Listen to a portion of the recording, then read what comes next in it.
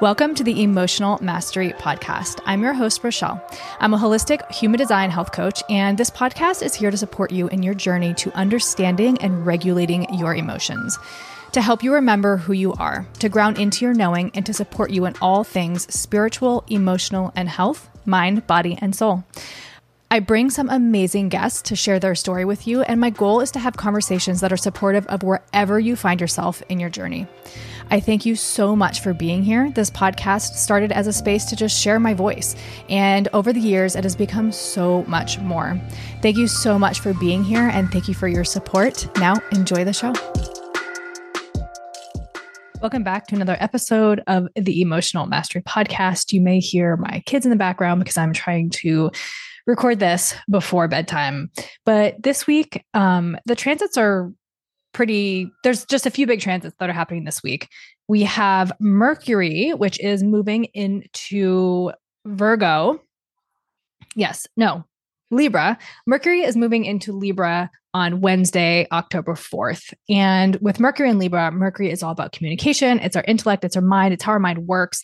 And so Libra is all about codependence. It could be people pleasing, but it's really more so about harmony, balance, and justice. So Mercury being urged to communicate on these things, possibly even really looking at where we need to communicate our boundaries, because Libra will sometimes agree to things, even if it knows it's not right or how it truly feels, just to be the people pleaser, to keep the balance, to keep the peace, all the things. So really looking at where you're setting boundaries this month, and what Mercury is really here to communicate.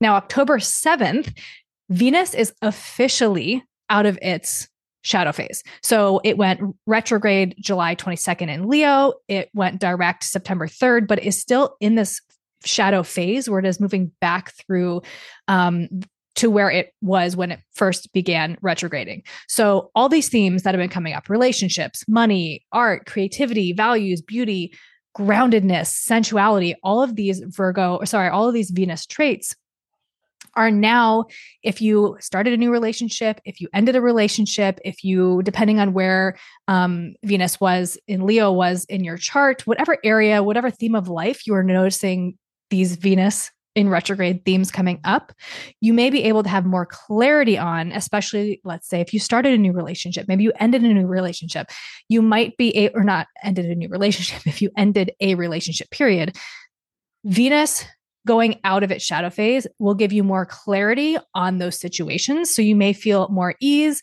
You may feel more peace around that. You just may have more clarity around how you actually feel when it relates to that situation.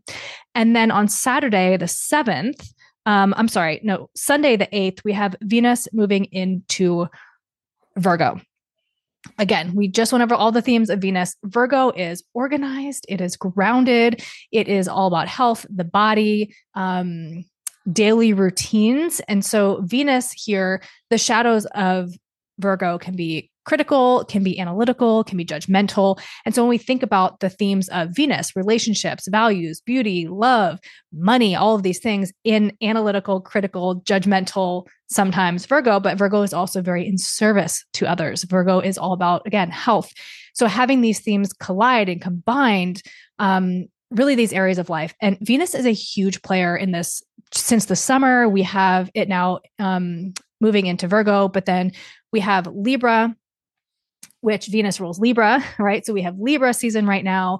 We have our eclipses that are happening. And then we have the Taurus eclipse that's happening, the full moon in Taurus, which Venus also rules Taurus. And then we even have Scorpio season, where is ruled by Mars and Pluto, but Venus rules Taurus, which is its opposite. And all the oppositions always hold a lot of lessons for the theme of the opposite. And so we're moving through a lot of this Venusian energy.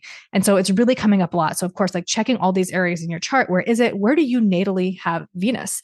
Because that's really will show you in what aspects does it have. Of course, you can always get a session and dive really, really deep into these themes. But something I also want to talk about real quick, that I was reading a book, a human design book, and they're talking about the centers.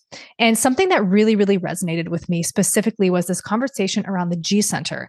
And the G center is love, right? The G center is our direction, our purpose. It's sort of like that knowing deeply who you are. And when people who have an undefined or open G center are told to find themselves, right? And I think probably a lot of us are attracted to human design and astrology because it helps us, sort of gives us a permission of this. But when you have an undefined or open G center, you are never going to be set in who you are. And that is the gift and beauty of who you are, right? You can go into any situation and mirror back the energy to those people. So of course, with an undefined or open G center, if you're in the wrong place, you are with the wrong people. So your environment is so important for you. So really noticing where you're at and how it feels. But this idea of finding yourself, of finding a fixed version of who you are, is really unlikely for the undefined G center. And I think once you have the acceptance of that, and it's not to say that you're a follower or you're fake or you can never be who you are, but the fact is you're a chameleon, you're adaptable. You're going to take on the energy of others, right? Your environment, again, is so, so important to know when you're in the right place and the right people that come into your life. And so I think discerning who you're with. And I think it's this idea, right? Where, when we're growing up as kids, it's like, well, I trust you, but I don't trust your friends, or you're running with the wrong crowd. And that's always mirrored back to the individual because you are literally a mirror for the defined G centers around you, right? And as an undefined G center, you're here to receive love, and the defined G centers are here to give love. And so I think it's really a beautiful energy because you're sort of constantly shifting and changing throughout your life, right? You're going to be going new places, meeting new people, and your identity, your sense of self can adapt throughout your entire life. And it doesn't mean you're inauthentic. Actually, the opposite. When you can really lean into that energy, you are your most authentic self. You are your most magnetic self, right? So to try and be this fixed version of you of like, I like this and I'm here. If you have an undefined and open G center, know that that's going to shift and that's going to change. And there's absolutely nothing wrong with that. So that is the major transits of this week. There's nothing like massive going on. I think the moon is going from Pisces to Leo. The moon is going from Taurus to Leo during this week. And so navigating through, that Taurus is going to be that grounded, sensual, maybe you want to like spoil yourself, eat, have a glass of wine, whatever it is. Gemini, very inquisitive, very curious, like playful, social, all the things. Cancer, of course, super emotional. So there will be a period during this week where you may feel a little bit more emotional than usual. Leo, super dramatic. I have a Leo moon. So I'm very familiar with that energy. But I really, really love tracking the moon cycles. And I have a journal, actually, the emotional, oh my gosh, I totally forgot what it's called. It's the emotional journal where you can track your wave, basically. So it's got a spot to track where you are at your wave. And I think I'm going to do another version very soon. I'm working on it where I have a place where you can track the moon, because I find the moon cycles to be really helpful in tracking. So if you track nothing else, like really just understanding the moon cycles and when you're at and where that is for you, right?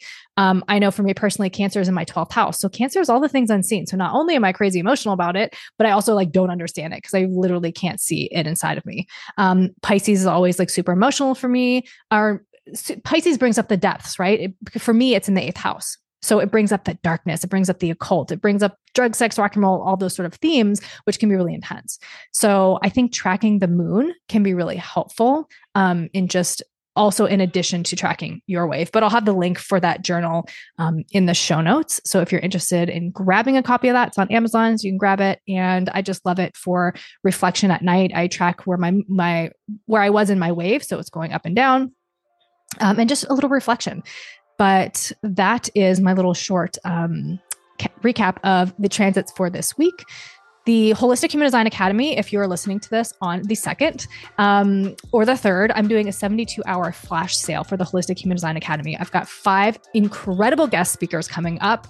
Within that container, I have a shaman, I have a hypnosis combined with human design, meditation, astrology, and intuition, and someone is going to come talk about intuition. And I'm so excited. It is a 3-month 8-module program. We go through human design, we go through astrology, we go through the body, we go through shadow work, we go through energetics, attachment theory, and then we go through all 3 gene keys. And so it's really potent. It is really powerful. So if you want to grab it while it's on this flash sale, click the link in the bio. It's still going to be open until the 22nd. Again, we start on the 22nd. So all the information you need is down in the show notes.